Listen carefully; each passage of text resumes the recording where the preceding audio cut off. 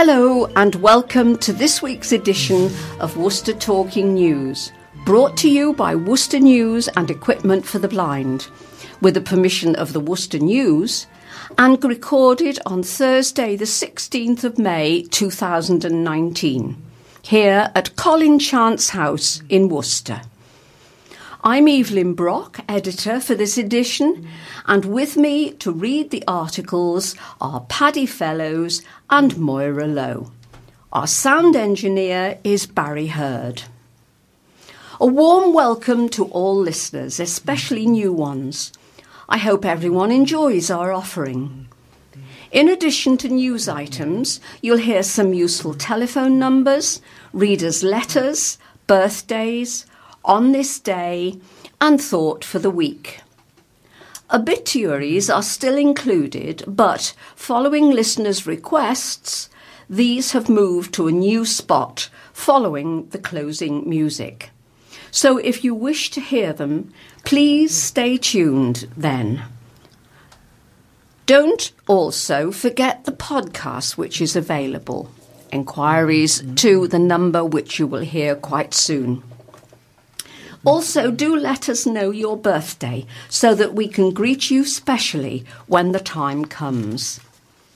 This service is free for users, but if you would like to make a voluntary donation, it can be sent to Colin Chance House, Wilds Lane, Worcester, WR5 1DA. We do like hearing from you, and a message can be left on our answer phone, Worcester 01905 767 766, or add a note to your wallet.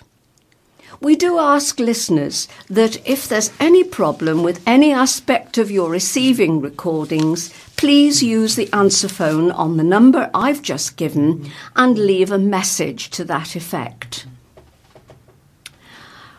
Birthdays. Well, we have just one this week on the 22nd of May, and it's Gillian Mann. So happy birthday, Gillian, when the day comes. Happy birthday. Happy birthday.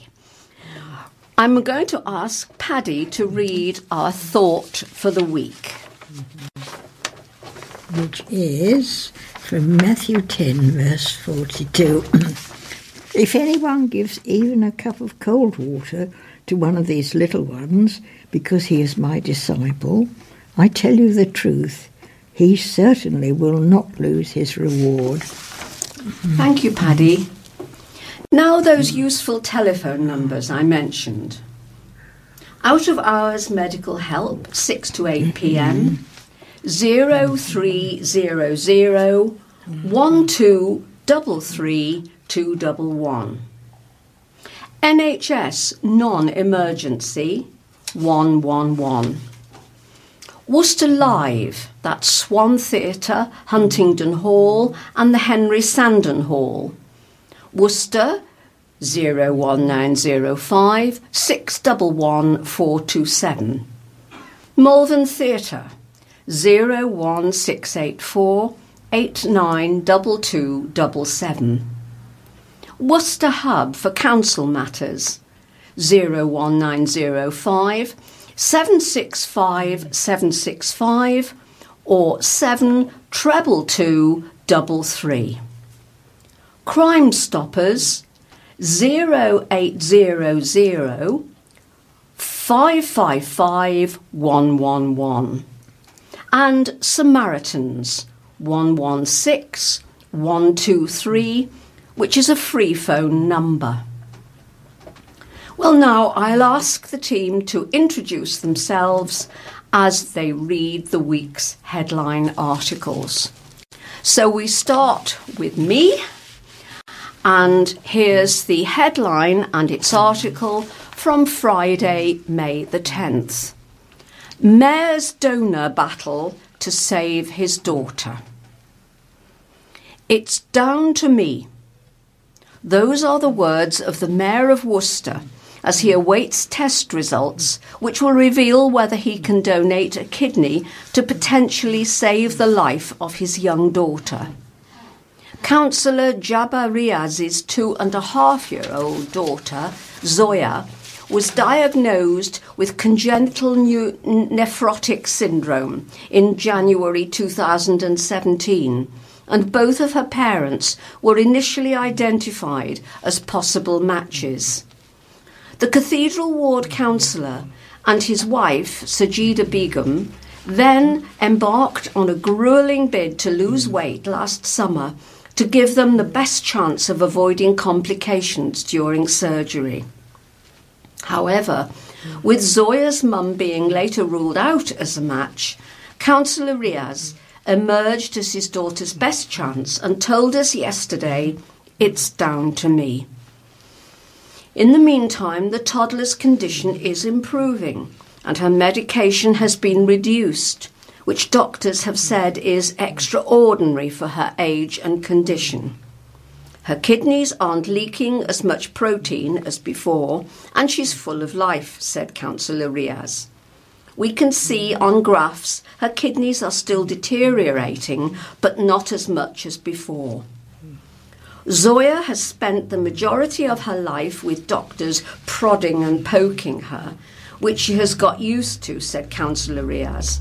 But he added, "I'm sure it will be a relief not to have injections, though, as she does always start to cry when that happens."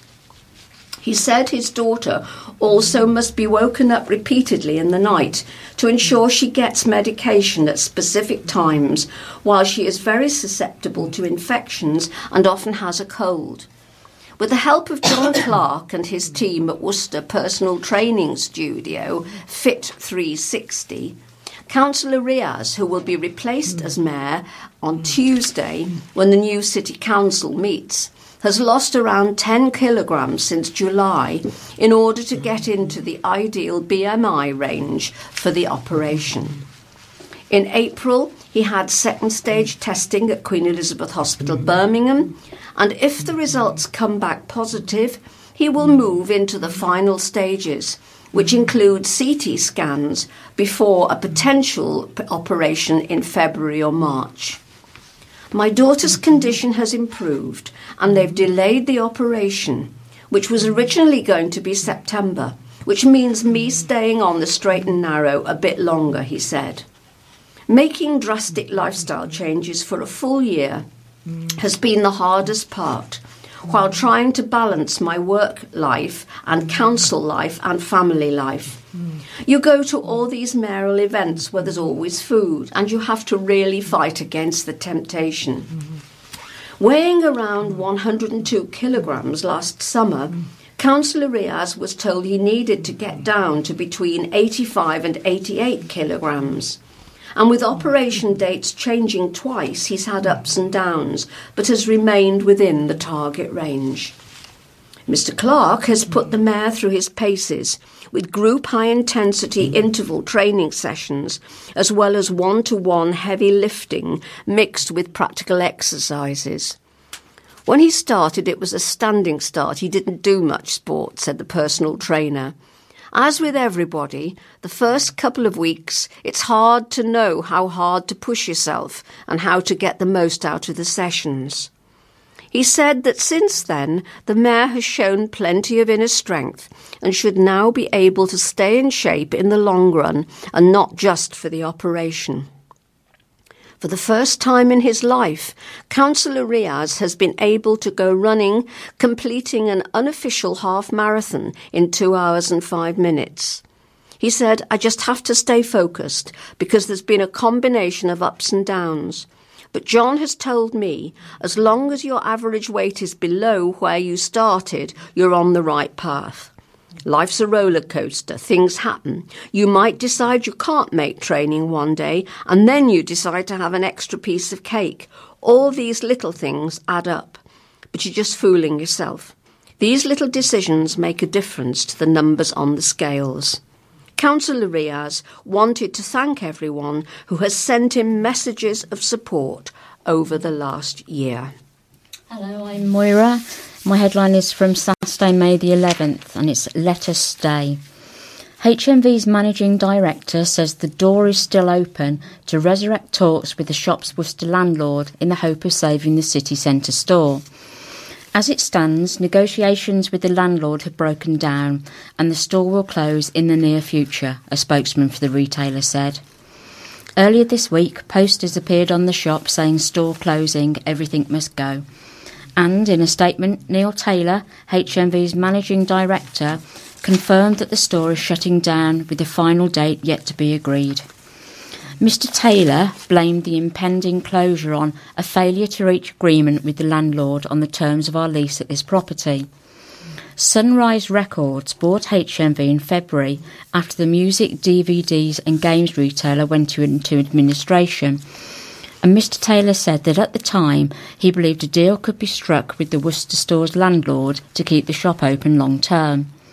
However, now Mr Taylor has said, following the purchase of the business on February the 5th, we believe that we could reach agreement with the landlord at this site. However, negotiations have led us to enter close-down mode, which is not what we wanted. Our door is still open to the landlord should they wish to agree a deal that would allow us to remain in Worcester at our current location.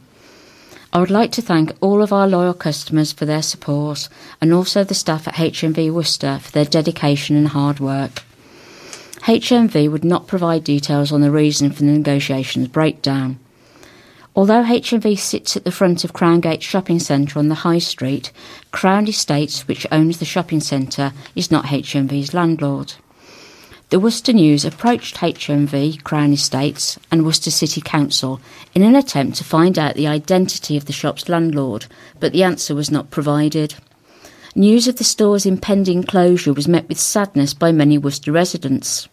One, Mike Parkin, said, "This is a real loss to Worcester. It has well-informed and enthusiastic staff. People need to use the high street rather than the internet." Andrew Simmons added, "Very sad. Where can I buy CDs or DVDs in Worcester now?"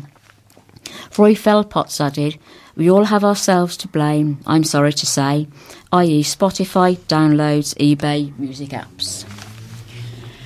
This is Paddy Fellows reading the headline for Monday, May the 13th, and it is about an inspiring little girl. Family are raising cash for a 4-year-old girl with severe brain damage. A family from Worcester are raising funds to buy equipment so that their 4-year-old girl, who has severe brain damage, can communicate. The Evans family needs special software, eye gaze, which will allow Elena to communicate by controlling a cursor with her eyes to use the computer, but it costs £9,000. Elena has a rare form of epilepsy, which is Dravet syndrome, and her heart stopped beating for 8 minutes when she was 2 years old, leaving her with brain damage.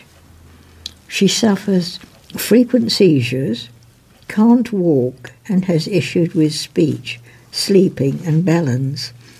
Her mum, Amanda, who's 38, said, "Elaine is a warrior and our inspiration. Elena has been fighting to live, fighting to relearn skills that she once found so easy, and fighting to get answers." Elena first started having seizures at 4 months old and was diagnosed as epileptic. By the time she was 2, she'd had 29 big seizures and 2 stays in intensive care, and then her heart stopped beating. Watching your child have no heartbeat is horrific, Mrs. Evans. It was the longest 8 minutes of my life. I will never get over what I saw that day, and we were told that Elena might not live. Elena's life and ours has changed forever.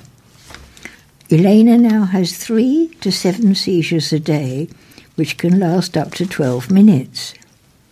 Mrs. Evans said it's been a massive change to our lives, from having 2 healthy children to having 1 child who runs around and another who needs 24-hour care.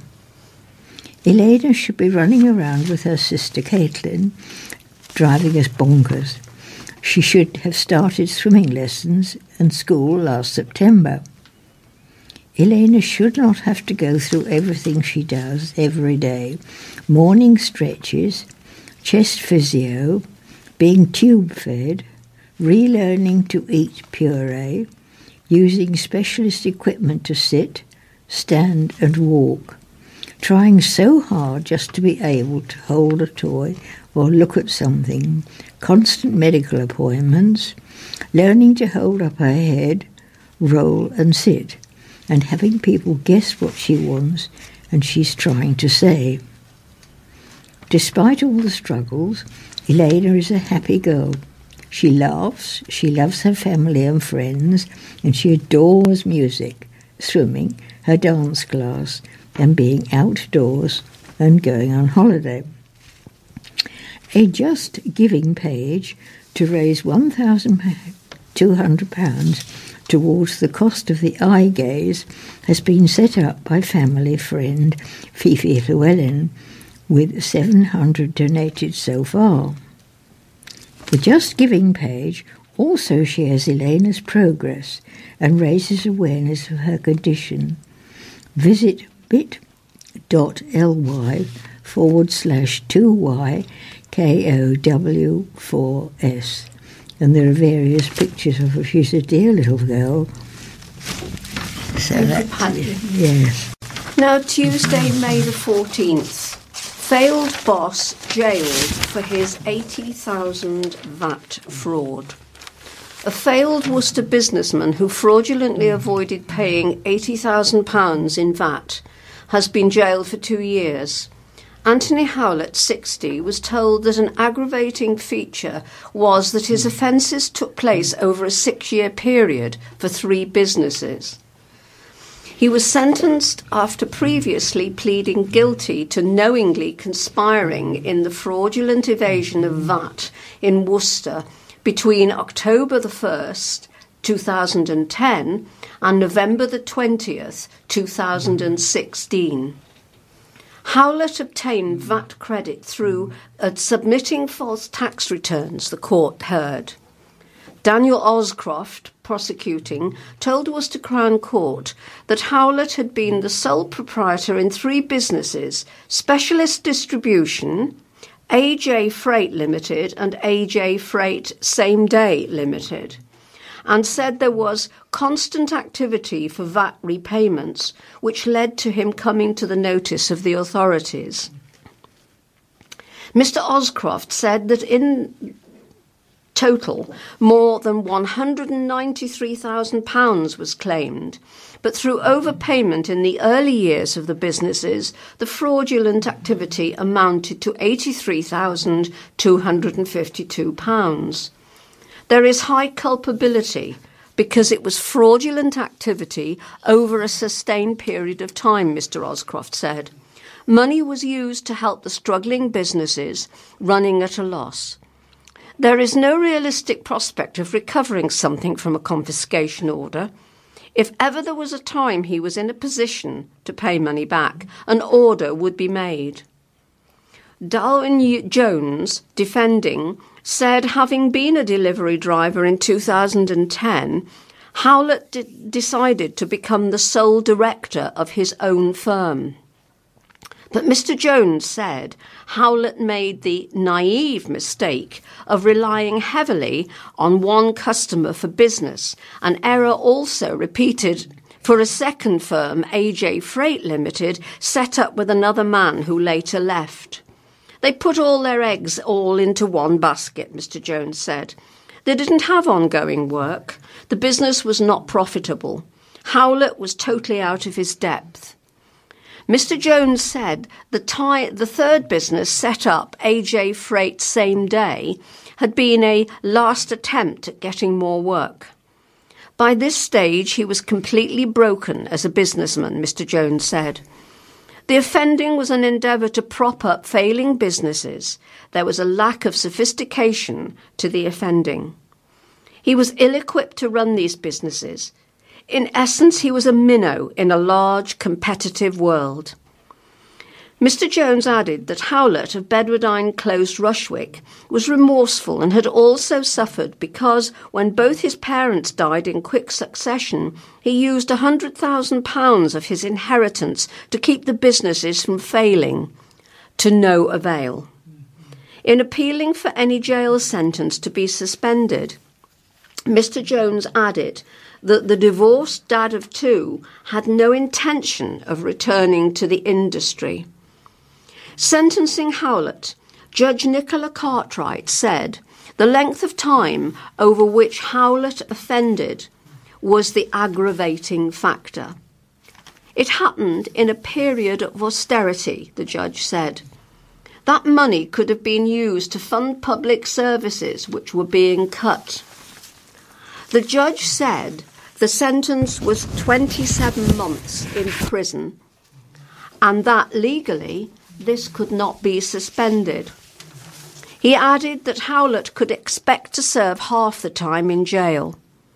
A second count of knowingly being involved in the fraudulent evasion of income tax and national insurance contributions was allowed to lie on file. The case was heard at Worcester Crown Court on Friday.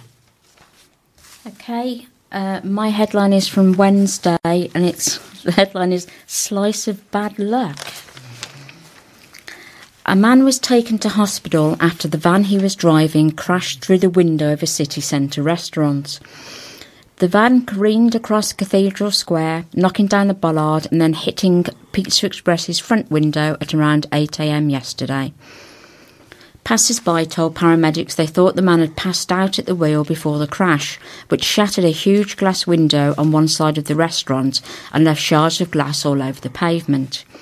Police and firefighters also rushed to the scene to help the man.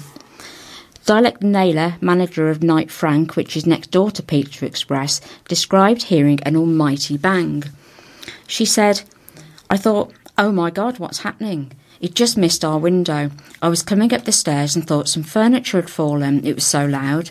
Can you imagine if that was the afternoon and people were out having food?" Mrs. Naylor said when she went outside she saw the van driver being tended to at the back of the vehicle and drinking water. Police tape prevented pedestrians entering much of the square and vehicles were stopped from accessing the multi-storey car park, though the cordon was removed by 10 a.m. along with the van, which was taken by a recovery team. Mrs. Naylor said a bollard just before the restaurant was knocked down in the crash but was lifted back up. We understand an employee of Next department store witnessed the crash and called 999, though she declined to speak to the Worcester News. Mark Rasdell, owner of Mr. Sims' sweet shop, said when he arrived at work the van was wedged inside the restaurant's window and the alarm was ringing. He added, "The security guards were running around.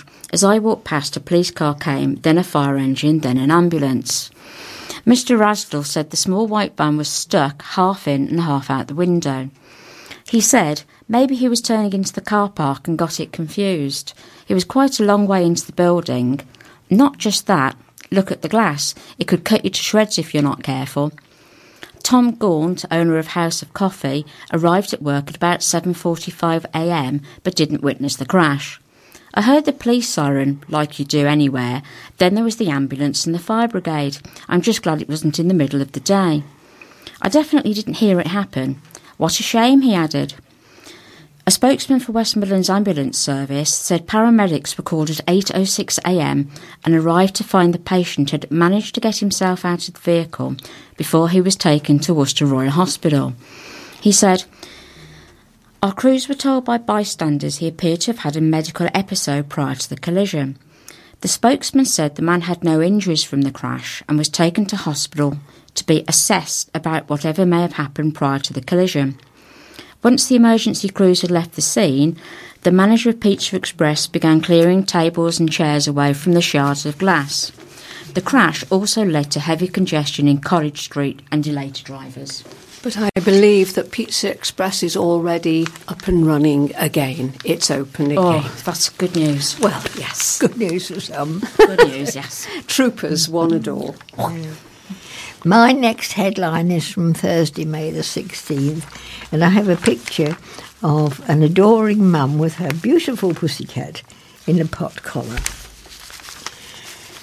And the mother's fear after a shooter kills one pet and injures another. A distraught pet owner says she's being forced to rehome her cat after it was shot, just days after another of her cats was killed by a pellet gun. Chloe Wright said that her cat Rosa crawled home in agony after being shot with what a vet described as a pointed pellet used to cause the maximum damage. Rosa died the next day, and just days later, another of Mrs. Wright's cats, Carly, also suffered 2 pellet wounds. The pet has not been able to leave the house since. Miss Wright, who's 23, said, "I won't let Carly outside again around here, as I'm scared she will be killed just like Rosa was." Miss Wright, from Hillside in Kemsey, said she moved to the village from Worcester to provide a safer environment for her children, Josh, 2, and Luca, 4 months. Miss Wright said, "I remember the evening in March when Rosa came crawling back in agony after she'd been out all day having fun. She was screaming. It was heartbreaking. I took Rosa straight to the vet's, and she was given antibiotics to treat what was thought to be a bite wound. The vet x-rayed her and found a pellet wound, not a rounded pellet used for target practice, but a pointed, round design to pierce flesh to kill. Whoever shot her was trying to cause serious damage. She died the day after she was shot. I think the pellet had done too much damage." Charlotte Butler from Vets for Pets in Worcester, which treated the rescued cats, said the shooter needs to be caught quickly before any more damage is done. Anyone concerned should keep their pets indoors, and any information needs to be passed to the police. Make sure your animal is microchipped, so if found injured by a member of the public, we can trace the owner quickly. Miss Wright believes the killer lives in the area, and the Worcester News reported last year on the death of Lucy Nicklin's cat, Bella. Bella was also shot in Kemsey. Vets at the time confirmed that she was also killed with a pellet gun. Miss Wright is now searching for a new home for Carly. She said she will be rehomed outside of Kemsey, as I think it would be selfish of me to keep her as a permanent house cat when she has been used to roaming free. I've started asking family and friends if they could give her a home, as it would be nice to see how she's doing. She would love somewhere rural, as she likes hunting mice. Anyone with information on the shooting of the 2 cats, which happened in March, is asked to call the police on 101, and there are more pictures of her cuddling her pussycats, which look lovely pussies. It's me then, isn't it? OK, we've got some sport for you now. Director of Rugby, Alan Solomons, is relishing the prospect of having a New Zealand influence in his Worcester Warriors squad next season.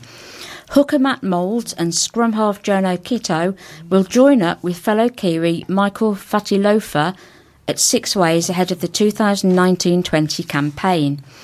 Samoa wing Melani Nanai will also swap life in New Zealand for England to play for Warriors in the Gallagher Premiership.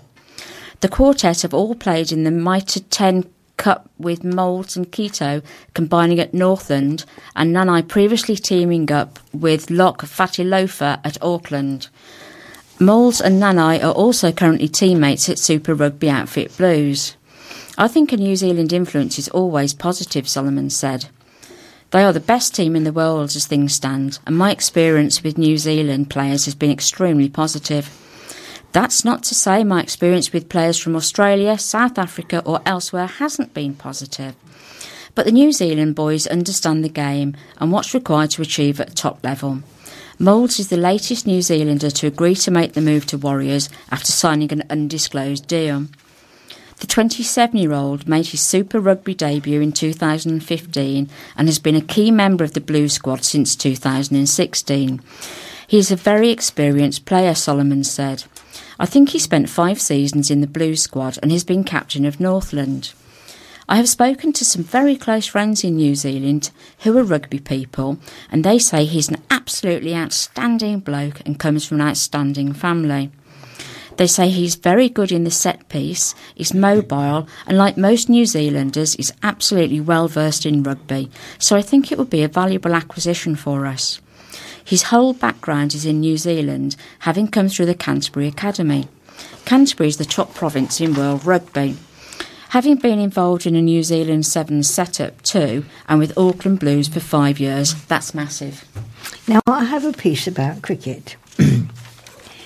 Headed, Gidman, we didn't reach levels needed. Boss Alan Gidman says Worcestershire Rapids will use their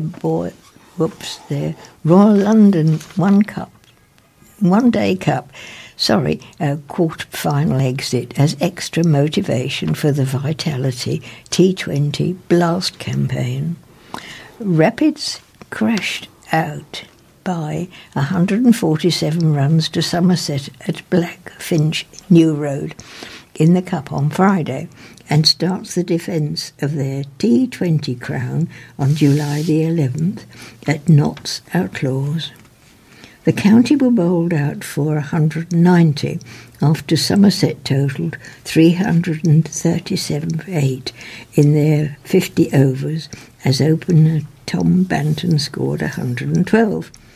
They now return to red ball action at home to Durham in Specsavers County Championship Division 2 tomorrow at 11 a.m, so that'll be already have taken place.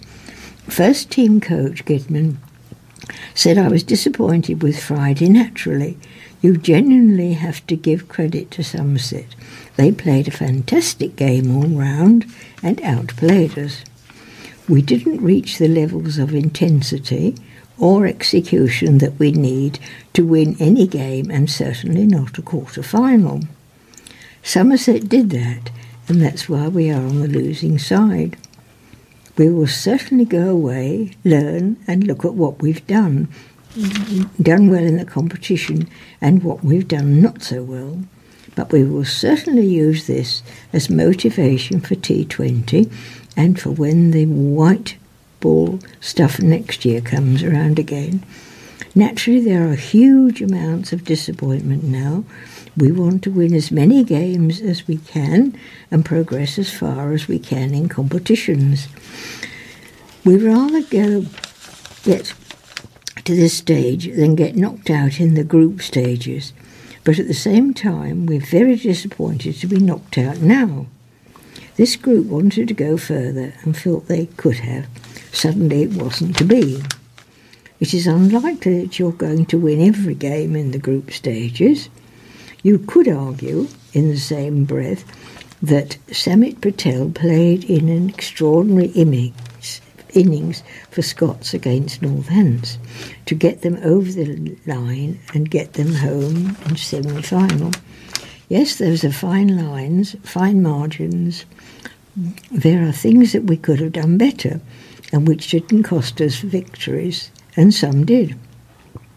But rest assured we will learn from this and work extremely hard at the areas we were short on to make sure, or to give ourselves a good chance as possible to make sure they don't cost us again. Jack Haynes will make his first appearance of 2019 for Worcestershire Seconds when they return to trophy action today against their Yorkshire counterparts at Kidderminster. Haynes suffered a foot injury during the winter which ruled him out of the England under-19s tours of Bangladesh. But the 18-year-old started on the comeback trail 2 weeks ago for Malvern College, where he's in the final year of his studies by making 80 against Repton. Ex-Leicestershire and Sussex batsman Angus Robson will make another appearance for the Seconds after scoring 21 in the rain-ruined championship match with Warwickshire at Barnt Green. Left-arm paceman Alan Wilkinson, who has appeared for the Seconds in previous years and for Herefordshire, is also named in the side. Wicket-keeper Alan Milton will skipper the team as the county looked to get back to the winning trail in the over-50s competition. They beat Leicestershire by 8 wickets at Royal Grammar School, Worcester, but either side of that future went down by 4 wickets at Warwickshire and 54 runs at Lancashire. Thank you, Paddy. Now, on this day, events that happened on this particular date, that's today's date, the 16th of May, but in previous years. 1763, on May the 16th, Dr. Johnson and James Boswell met for the first time at Tom Davies' bookshop in Russell Street, London. 1770, the Dauphin of France, later Louis XVI, married Marie Antoinette. 1919, here's a blast from the past. Pianist and entertainer Vladiu Valentino was born in Wisconsin. His father wanted him to be an undertaker, but he changed his mind and his name. His name was then Liberace, and the rest, as they say, is history. 1920, Joan of Arc was canonised on May the 16th. 1929, the first Academy Awards ceremony was held in Hollywood. The name Oscar was not used for another few years. Emil Jannings was the first Best Actor and Janet Gaynor Best Actress. 1943, the Mona, Ada and Sorpe dams in Germany were attacked by 19 Lancaster bombers of 617 Squadron led by Guy Gibson, using the bouncing bombs invented by Dr. Barnes Wallis. 1956, Jim Laker, playing for Surrey, took all 10 Australian wickets for 88 in 46 overs at the Oval. A month later, playing for England, he took 19 wickets in the Test match against Australia at Old Trafford. 1983, London police began wheel clamping illegally parked vehicles. 1991, Queen Elizabeth II became the first British monarch to address the US Congress. 2007, Nicolas Sarkozy took office as President of France. On this day last year, some coffee lovers are being conned by suppliers fraudulently mixing inferior beans into products labelled 100% Arabica, scientists revealed. That's shocking. Speaking as a tea lover, I hope they do the same with tea bags. And some birthdays. Roy Hudd, the comedian, 83. Christian Lacroix, fashion designer, 68. Olga Corbett, former gymnast, 64. How many of us remember a very, very young teenager? Yes. Thin as a lath, Yeah. now 64. It makes me feel a century old. Wow. And the last birthday, Janet Jackson, soul singer, 53.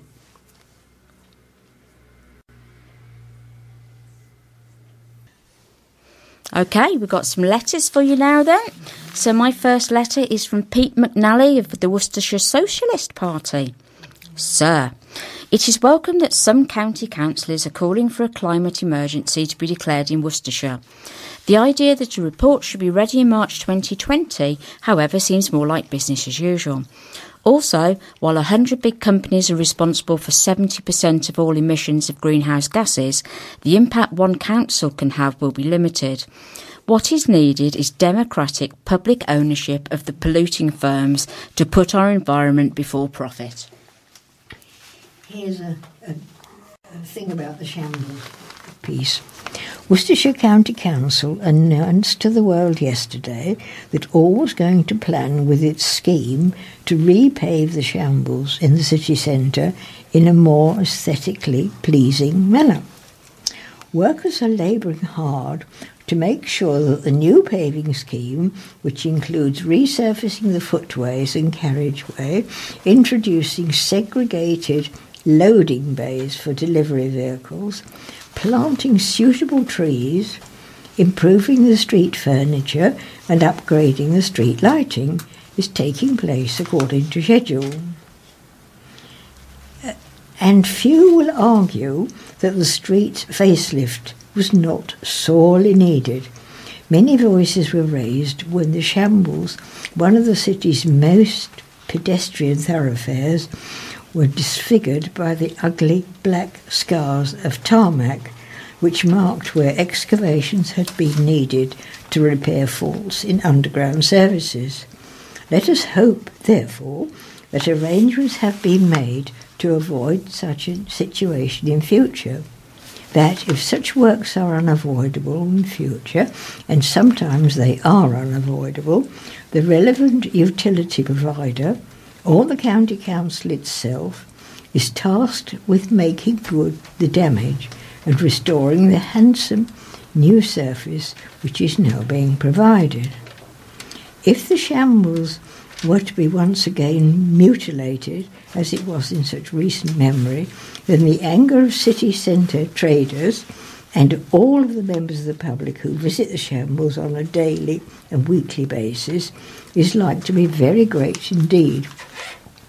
Getting things right like that is something that local authorities are expected by the public to do, and whether or not it's got its right, it will be noticed by the public and remembered when the time for local elections rolls round again. It was widely noticed in the wake of the most recent, just over 2 weeks ago, that there was a nationwide disenchantment with and reaction against the major political parties, fanned no doubt by the continuing farrago of the Brexit saga. By making sure that our city centre is as attractive as it can be, surely within the competence of the relevant authorities. Worcester may not be regarded as one of the UK's urban jewels in the way that Bath, York or Chester are, but it has its own charm, its own attractions, and its own history to be proud of, and taking proper care of its built environment is as important here as elsewhere. And lastly, Fair Point by Sam Greenway. It's about the Jeremy Kyle show. It was no surprise when the Jeremy Kyle show was taken off air this week. As often happens in TV, it took an incident, the death of a guest just days after his appearance on that show, to lead bosses to act. Confession time. I must admit I was once a viewer, as I was of its predecessor Trisha and the US talk show Jerry Springer. These shows are the ultimate in reality television, people airing their dirty laundry and being held to account for cheating, stealing, and men revealed as fathers. It required no brain power to watch them. The audience reactions, booing and cheering, basically told you what to think. But it became obvious they were exploiting the guests, who clearly had mental health issues amongst others, and should be nowhere near a television studio. Details began to emerge exactly why ITV had axed the show and deleted it from its catch-up service yesterday. Reports say the guest who died was a 63-year-old Steve Diamond, who took a lie detector test to convince fiancée Jane Callahan he'd not cheated. But after it concluded he was lying, they split, and within days he was found dead. The show is all about humiliating people for entertainment, and those involved in the production know it. Carl's trusty sidekick, therapist Graham Stanier, once stormed off Sky News when the show was even mentioned. The format is also flawed. For instance, those lie detector results relied on for drama. Kyle claims it has a 96% accuracy, when in reality this is disputed, with experts saying its accuracy could be as low as 61%. They say it's temporarily off air, but I can't see how ITV can allow this to carry on. So you have to assume it's going to be axed for good, like it should have been years ago. OK, my next letter is from Wendy Hans from Upton upon Severn. Sir, I read an interesting article in the magazine The News entitled Trump's Visit, Should He Get the Red Carpet? The idea of a full state visit by President Trump has been controversial ever since Theresa May extended the invitation in January 2017, said The Independent. A diplomatic fudge last year involved Trump popping over for tea with the Queen and a slice of cake at Chequers, but without the pomp and ceremony that accompanies the complete state occasion. Even that low-key visit prompted big protests. Trump is now set to return for the full shebang, including a banquet at Buckingham Palace. The 3-day visit at the start of June will coincide with events commemorating the 75th anniversary of the D-Day landings. It's a clever piece of planning that will allow people to focus on the past glories of the US-British alliance rather than on the character of the current US president. Many people would rather dwell on the latter, complaining on Twitter about how Trump is not worthy of our hospitality. Commons Speaker John Bercow has voiced his opposition to allowing Trump to address both houses of Parliament, as have Jeremy Corbyn and Vince Cable. America has become more detached from the Anglosphere. The countries have drifted apart. It appears that Trump is not the only obstacle to better US-UK relations. Now, my letter is very relevant. It's Are You Ready for the Switch? And it's from Anthony Clarkson, who's the Director of Organ Donation, Transplantation, NHS Blood and Transplant. Sir, the law around organ donation in England is changing. From spring 2020, all adults in England will be considered to have agreed to an organ donor when they die, unless they had recorded a decision not to donate or in one of the excluded groups.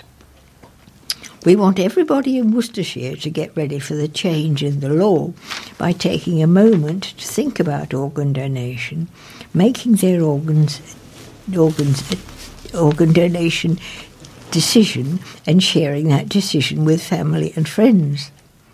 During Dying Matters Awareness Week, which is Monday the 13th to Sunday, May the 19th, we want to raise awareness of what's changing from spring 2020 and the choices available to everyone. We're asking people to get ready for the change. Those covered by the new law will still have a choice about whether they want to be an organ donor. You can opt in or out. Your family will always be involved to ensure that any recorded decision reflects your last known decision, so please talk to them. Organ donation is and always will be a precious gift, and one donor can save or transform the lives of up to 9 people and help many more people if they also donate tissue. Have you decided whether you want to be a life-saving organ donor? Have you told your family? If you haven't already, please make your choice. Register it on the National Health Service Organ Donation Register and tell your family. To find out more and to register your organ donation decision, visit organdonation.nhs.uk or call our hotline on 03 303 2094. And That is Anthony Clarkson's advice. Now, fair point on the letters page, written by Robert Hale. Fixing the shambles is an issue that must be got right this time. Worcestershire County Council announced to the world yesterday that all was going to plan with its scheme to repave the shambles in the city centre in a more aesthetically pleasing manner. Workers are labouring hard to make sure that the new paving scheme, which includes resurfacing the footways and carriageway, introducing segregated loading bays for delivery vehicles, planting suitable trees, improving street furniture and upgrading street lighting, is taking place according to schedule. And few will argue that the street's facelift was not sorely needed. Many voices were raised when the shambles, one of the city's main pedestrian thoroughfares, was disfigured by the ugly black scars of tarmac, which marked where excavations had been needed to repair faults in underground services. Let us hope, therefore, that arrangements have been made to avoid such a situation in future, that if such works are unavoidable in future, and sometimes they are, the relevant utility provider or the county council itself is tasked with making good the damage and restoring the handsome new surface which is now being provided. If the shambles were to be once again mutilated as it was in such recent memory, then the anger of city centre-based traders and of all the members of the public who visit the shambles on a daily and weekly basis is likely to be very great indeed. Getting things like that right is something that local authorities are expected by the public to do, and whether or not it is got right will be noticed by the public and remembered when the time for local elections rolls round once again. It was widely noticed in the wake of the most recent, just over 2 weeks ago, that there was a nationwide disenchantment with and reaction against major political parties, fanned no doubt by the continuing farrago of the Brexit saga. But making sure that our city centre is attractive as it can be is surely within the competence of the relevant authorities. Worcester may not be widely regarded as one of the UK's urban jewels in the way that Bath, York or Chester are, but it has its own charms, its own attractions and its own history to be proud of. And taking proper care of its built environment is as important here as elsewhere. Okay, my letters from Steve Smith of Lower Broadheath. Sir, I'm struck by the different responses from the government to 2 tragic events. The horrible loss of 8 British lives, incidentally dwarfed by the 250 plus deaths of other nationalities in Sri Lanka, has prompted the recommendation that we should only travel to the country if essential. Meanwhile, there is no similar policy for people venturing onto the roads of this country, despite the average death toll of around 30 people each and every week. When can we expect more action from this government to protect us from the dangers of motor vehicles all around us? This is a piece by Chris Moncrief.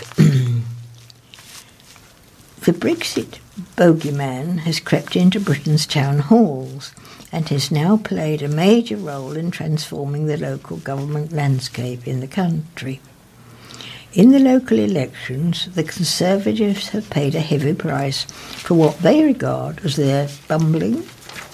What many regard, they don't. Their bumbling, shambolic and feeble negotiations on the hard men of Brussels. Although, to be fair, the results were not so horrendous for the Tories as many of their supporters had feared. Even so, it has come to something when the Brexit Minister James Cleverly said he would be happy with a loss of 500 council seats, i.e. the figure of 1,000 has been mooted. Labour too lost key seats, making a mockery of their claim to be the government in waiting. They will also probably feel the need to tone down their clamour for an immediate general election. The results also show the voters delivering a sharp and painful kick in the pants of the two main parties, warning them to get a grip on Brexit or face even more punishment at the general election. Both Labour and Conservatives will surprisingly rise in Liberal Democrat fortunes in the vote. All this, plus the imminent emergence of Nigel Farage's Brexit Party, should set the alarm bells jangling in both Labour and Tory camps. I think that's really all that I need to say about that. Thank you. And my last letter is from Ruthie McNally of the Worcester Socialist Party. Sir, what a shame that the new owners, Sunrise, appear unable to negotiate a deal with the landlords of the HMV store in Worcester. After gaining a reprieve when the stores nationwide went into administration late last year, you would have thought that the lease would have been agreed at the time of the buyout. Despite the news that the door is still open to agree terms, it seems likely that the store will close. I know our shopping habits have changed, but it is the anarchic nature of the capitalist system that only looks to making short-term gains, hence climate change that threatens to destroy the planet. With so many city centre stores closing round the country, you'd think that landlords would want more stability with a regular income from rent coming in instead of facing an empty shop. I still find it astonishing that in Hereford, the Lakeland cooking shop closed after a failure to agree terms of rent, and the shop is still empty several years later. Surely it would be better to accept a lower rent, but at least have some income coming in than none at all. After all, the new owners of HMV seem to think the Worcester shop is viable. Now we'll move on to some articles. Moira. Okay, my story is headed Bin Men Damaged Wall. A pensioner claims bin men have been continually damaged the wall outside his home for 3 years by wheeling his bin into it, but the council refuses to accept any fault. Michael Butcher said the City Council's motto should be deny, deny, deny, after his complaints were rebuffed multiple times, with the council suggesting the damage was more likely done by schoolchildren. The 73-year-old has accused the council of hiding behind a computer after a long-running row over email has ended with them saying he has no evidence for his claims. Mr. Butcher built the wall himself at his home in Stanley Road some years ago, transforming the crumbling 19th century brickwork into a sturdier turret-like design. However, in 2016, he first noticed the brick piers on the top course kept coming loose.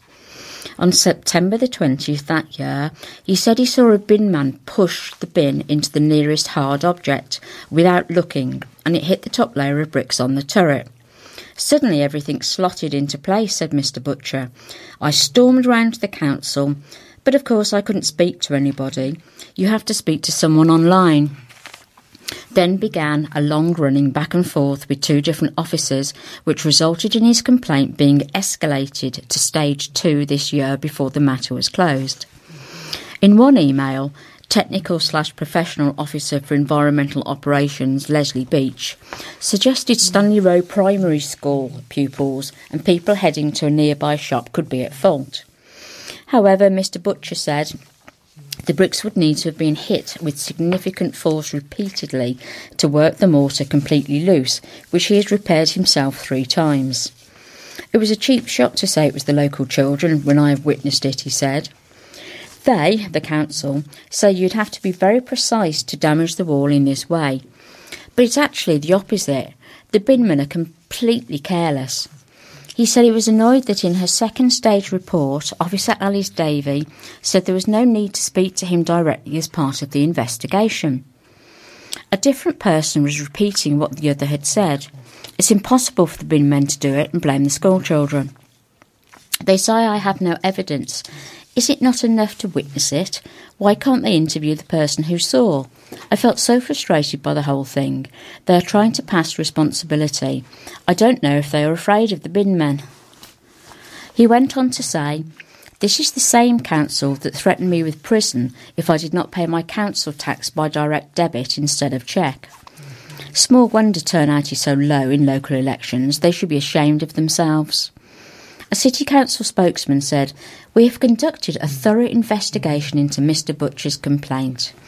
This included reviewing CCTV footage from cameras attached to our vehicles, visiting the property and interviewing relevant refuse crews.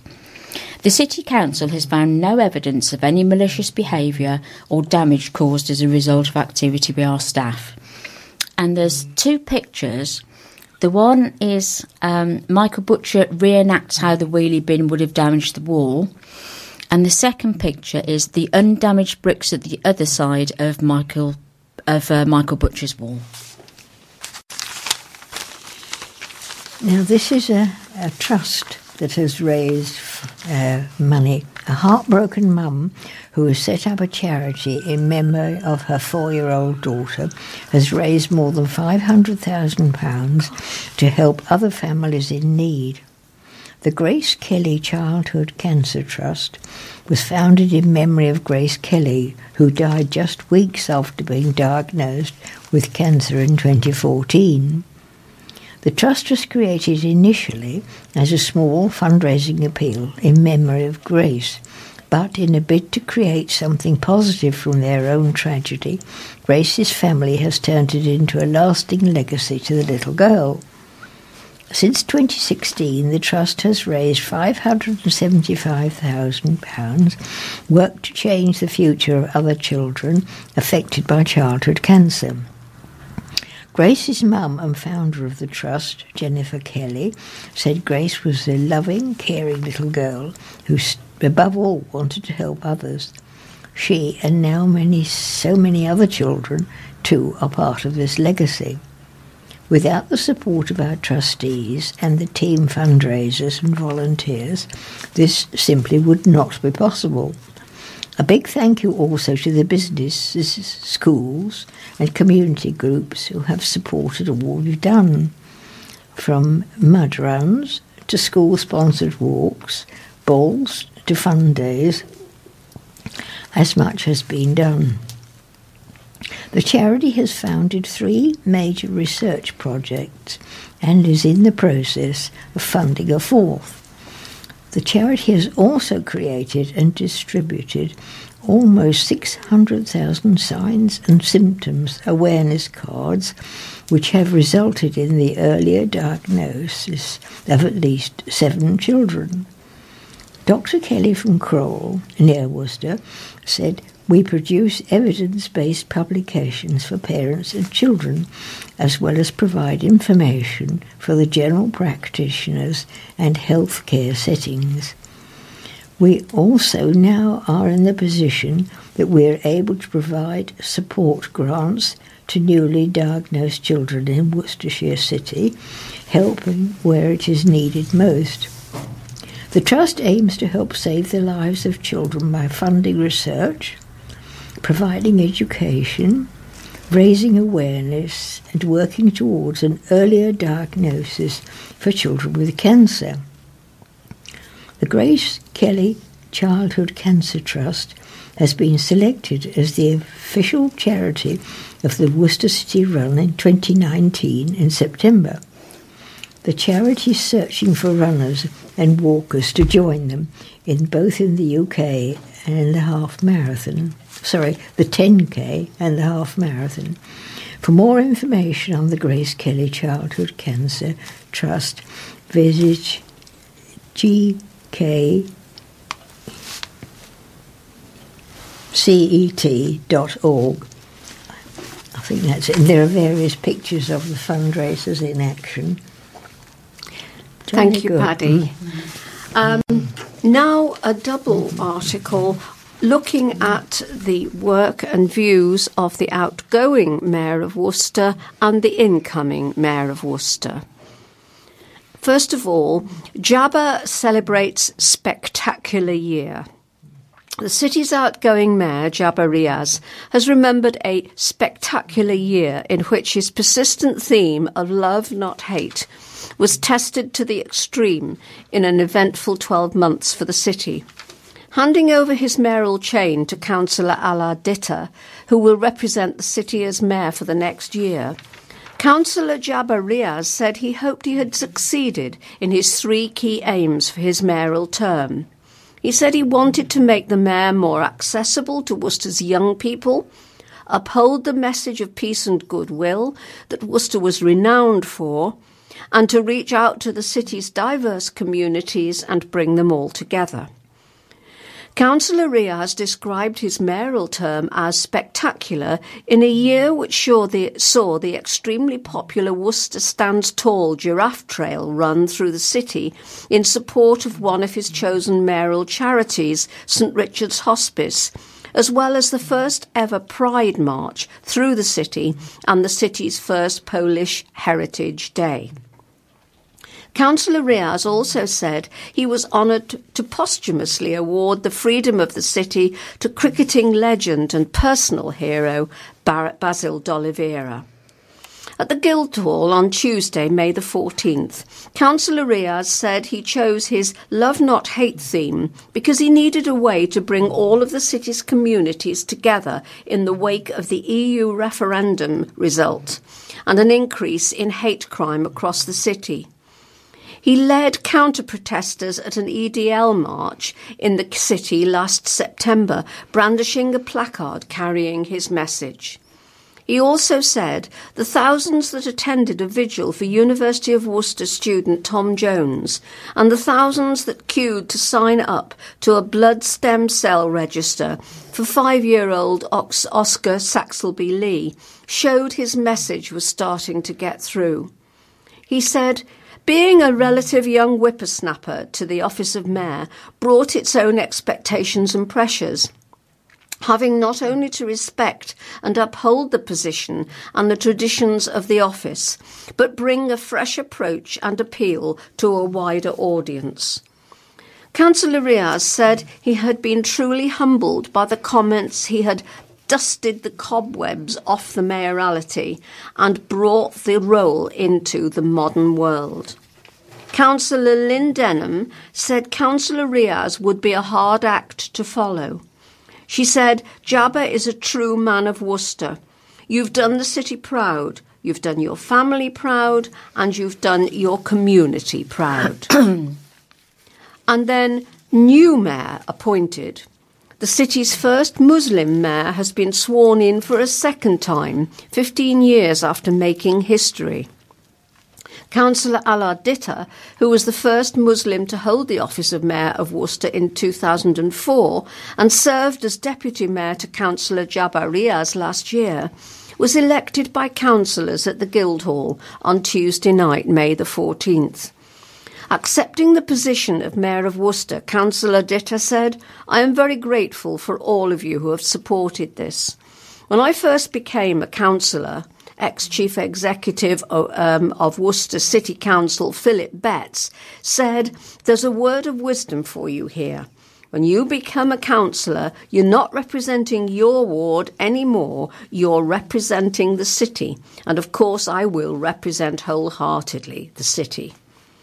Fellow Conservative Councillor Stuart Denley Maxwell said it was a great honour to be able to propose his very dear friend, and he was sure Councillor Ditta, who was re-elected to Cathedral Ward earlier this month, would serve the city with great distinction and a tremendous amount of style, as he had done previously. Councillor Andrew Roberts said, "In a world in which intolerance was a fact of life, it took a brave man and a man of great integrity to form a bridge between what is actually one community." Councillor Roberts said Councillor Ditta had shown he was such a man in his first term as mayor, as he immersed himself in his duties and enhanced the reputation of the city.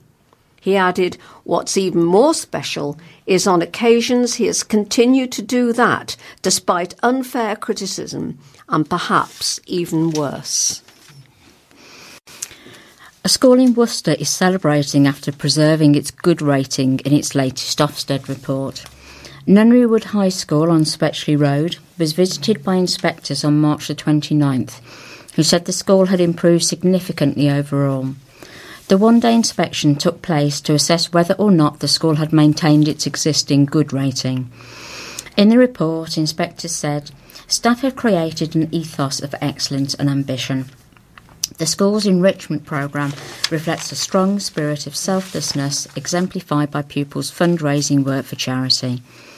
The report also praised the school's work to improve the education of disadvantaged pupils, saying pastoral leaders have been robust in their work to increase the attendance of disadvantaged pupils and reduce persistent absence.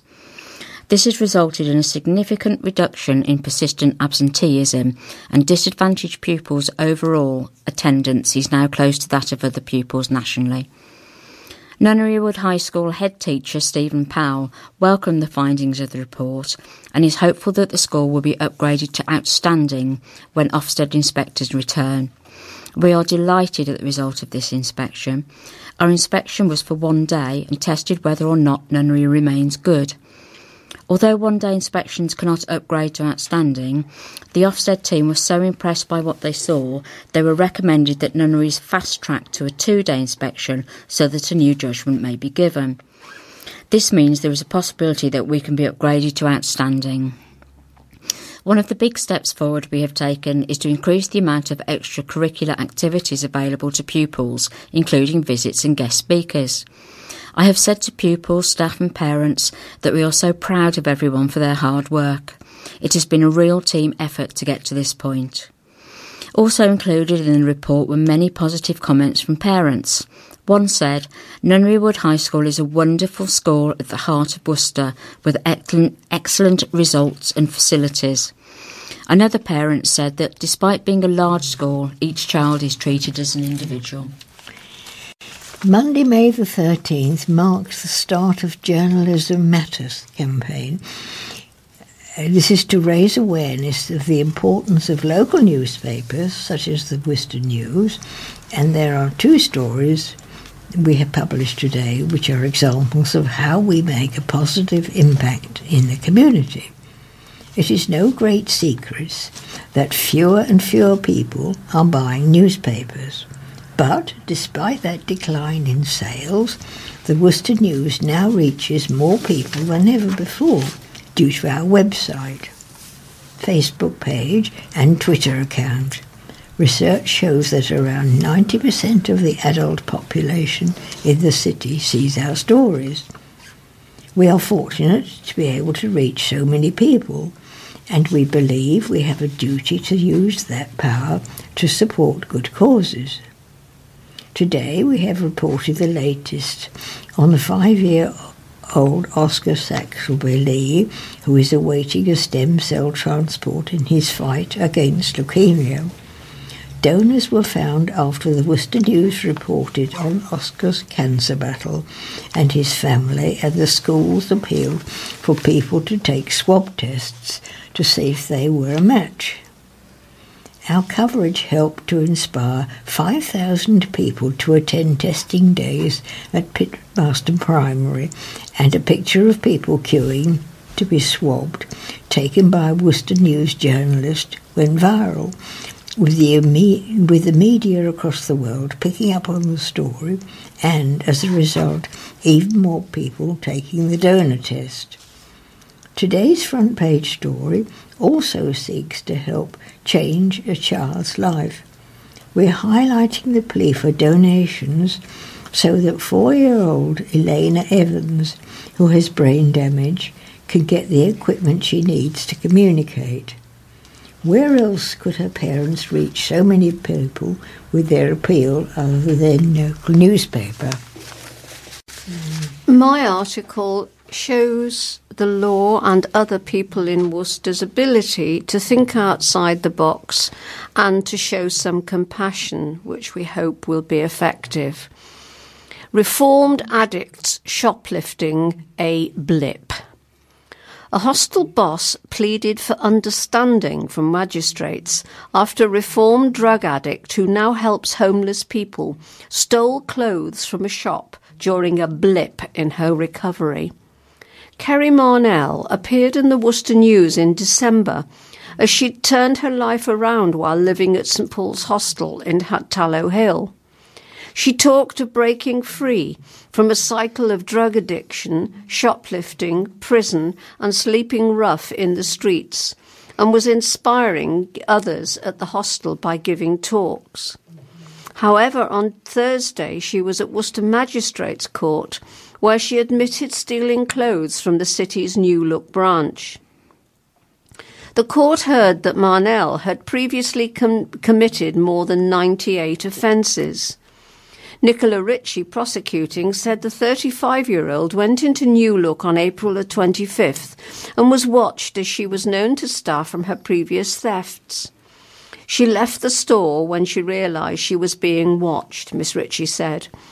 Staff reviewed CCTV and she was seen selecting 4 items of clothes to the value of £70 and concealing them, then leaving without offering payment. Officers later arrested Marnell, with the clothes returned to the store to be resold. Barry Newton, defending, told magistrates Marnell had made remarkable progress in turning her life around. Mr Newton explained that Marnell had been contacted out of the blue by someone from her past, and this led to traumatic memories resurfacing and her relapse. Her last offence was December 2017. There has been no offending since, he said. Mr Newton said the good progress had even seen the mum of one give talks to justice officials, and one of the magistrates said she had heard one of Marnell's speeches. Jonathan Sutton, St Paul's Hostel's chief executive, then addressed the magistrates, telling them he had only spoken in court for residents 3 times in 6 years, but felt compelled to be there for Marnell. I do so today because I bring insight on Kerry, he said. She lives in our community. We know her well. She knows what she did was wrong. The steps she has made have been tremendous. She gives talks to groups of 50 on behalf of the hostel. In context of the progress she's made, I ask you to take into account what we have said. Sentencing Marnell, Fiona James, chairman of the magistrates' bench, said, "We have listened to everything said on your behalf. This was just a blip after 2 years of very good progress." Marnell was given a conditional discharge and ordered to pay costs of £135 and a victim surcharge of £20. Following the hearing, Mr Sutton told the Worcester News what Kerry did was wrong. Like many addictions, Kerry's masks the shame she feels from the abuse she received as a child. So it's important to remember that the way to change someone's behaviour resulting from addiction is not more shame and more punishment, but encouraging the person to reconnect and affirming the good in them. The court were humane because they understand recovery from a compulsive addiction takes time, and they saw the huge steps she has taken. Kerry feels humbled, but we all make mistakes. St Paul's will continue to help her recovery. A plan to demolish a derelict city centre nightclub to make way for a 100-bed student accommodation building has been submitted to the council. The 8-storey building would be built on the site of the eyesore former nightclub Images in the Butts. The joint venture by Rengen Developments and Worcester-based property developer Thornlow Developments would include 2 8-bed clusters, each sharing shared kitchen and communal space on all but 2 of the floors, with 2 5-bed clusters occupying each of the top floors. Plans submitted to Worcester City Council show the development includes a reception area, common room and storage for 100 bicycles. With the building located in the city centre and within walking distance of the University of Worcester, no car parking spaces would be provided. The design statement included with the application said the developer would submit a full plan showing how students would be able to be dropped off and picked up at the beginning and end of each term to ensure they do not bring a car and park in residential streets. The building, opposite the Hive, has been derelict since Funk nightclub closed down in February 2012. In 2014, the City Council's licensing subcommittee approved the site becoming a club named Mama Jammas, despite fierce opposition from West Mercia Police, who believed the venue would increase crime in the area, but the plans never came to fruition. A plan for student accommodation on the site has been supported by the City Council during pre-consultation advice. The latest 100-bed plan was altered from the original 112-bed 9-storey plan to make the accommodation building the same height as the Hive. A consultation event was held in Worcester by the developer at the end of February with 20 visitors. Despite the small numbers, the developer said the reaction was positive, with residents relieved the building would not become a new nightclub, but some were still concerned by the prospect of antisocial behaviour in the area. Consultation on the plan ends on May the 31st. Comments can be made via the planning section of the City Council's website. The application number is 19/00247/FUL. Now, my piece is called Inmates Locked Up in City Centre. 9 prisoners were tried and jailed outside the Guildhall for crimes committed in the workplace, including not making tea for colleagues, all to raise thousands for St Richard's Hospice. The inmates went through a mock trial inside the building's old courtroom at 10 a.m. on Friday before being shackled and led outside, where they had to raise the $500 each to be released. Local branches of NatWest, Asda, Majestic Bingo and One Stop were represented, with others doing time, including Worcester City Football Club chairman Steve Good. The latter said he was persuaded to take part after a charity game at Pershore Town, with a percentage of the profits going towards a city-based hospice. When I went up to deliver the money on behalf of Worcester City and Pershore Town, I was asked if I'd like to take part. It's a great cause, and next season's Richards are going to be our main charity associated with the club, he said. Mr. Good said he was about missing his TV. The food's good, but I got involved. I've got a convict here who smuggled some jelly babies in. To be fair, if one of those keeps the officer talking, we can pop over to Costa. He went on to say it's a bit of fun and a worthy cause, but said he was a bit worried about the horrendous weather over the last couple of days. If it had rained, we could still have done it. We would have still had a smile on our faces, but the sponsor for MS would be a bit wet. Event organiser Rhea Simmons of the hospice said, while this kind of event has been done before in the city, it is the first time St Richard's has done it. It's a nice event where companies are coming together to work with the hospice, she said. All monies raised will go towards supporting our care. Whoever raised the least amount of money had to spend some time in Worcester's Guildhall old jail cells. And here are pictures of them striped. And now, briefly, to end with something involving the feel-good factor. Kind offer after theft. A family have offered to pay to replace chicks which were stolen from a school, leaving the children heartbroken. Children from Lippard Grange Primary School were devastated when they realised 6 silky chicks they had been looking after for months had been stolen from their outdoor coop.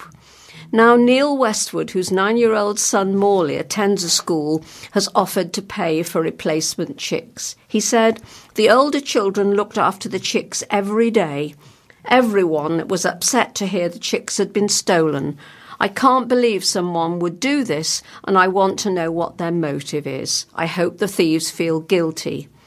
Mandy Redfern, early years teacher at the school in Anchorage Green, Worcester, said the thefts had broken the hearts of the nursery-age children and said the school cannot afford to replace the chicks because they cost about £30 each.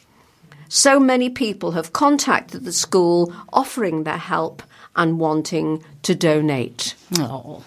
Well, now we've reached the end of this recorded edition. Thank you to Paddy, Moira and Barry for reading and recording. We hope you've enjoyed listening and that you'll come back for more next week. So we'll say our goodbyes and then the obituaries will follow. So for now, best wishes from me, Evelyn, and from all the team. Goodbye. Bye.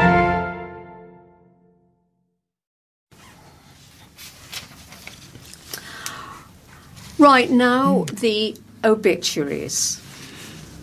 Dawn Blizzard passed away peacefully May the 2nd, 2019, aged 73 years. Funeral service at Worcester Crematorium on Wednesday, May the 22nd at 2:30 p.m. No flowers by request, please. Colin Anthony Hope passed away peacefully at St Richard's Hospice on April the 23rd, 2019, aged 70. A service to celebrate Colin's life will take place at Worcester Crematorium at 3:15 p.m. on Wednesday, May the 22nd. Terence John Jones, Terry, retired lecturer at Bromsgrove College, passed away peacefully at Worcestershire Royal Hospital on April the 29th, aged 89 years. Funeral service will take place at Worcester Crematorium on Wednesday, May the 22nd at 1 p.m. Family flowers only, please. Ethel Myrtle Marsden, Myrtle, formerly Priest née Southall, passed away peacefully at Seven Heights Nursing Home with her family by her side on April the 27th, 2019, aged 90 years. Funeral service to be held at Worcester Crematorium on Wednesday, May the 22nd at 11:30 a.m. Flowers welcome. Betty Joyce Holmes passed away peacefully on May the 9th, 2019, aged 97 years. The funeral service is to take place at Worcester Crematorium on Wednesday, May the 29th at 10 a.m. and it requests family flowers only, please. Irene Mary Mapp of St John's, Worcester, passed away peacefully on the 15th of April 2019, aged 98 years. Funeral service at Worcester Crematorium on Friday, May the 17th at 1:45 p.m. and again a request for family flowers only. Royston John Monk, Roy of Noble House, Worcester, passed away peacefully on April the 15th, 2019, aged 73. The funeral service will be at Worcester Crematorium on Tuesday, May the 21st at 12:15. Wear Everton blue if possible, and family flowers only are requested.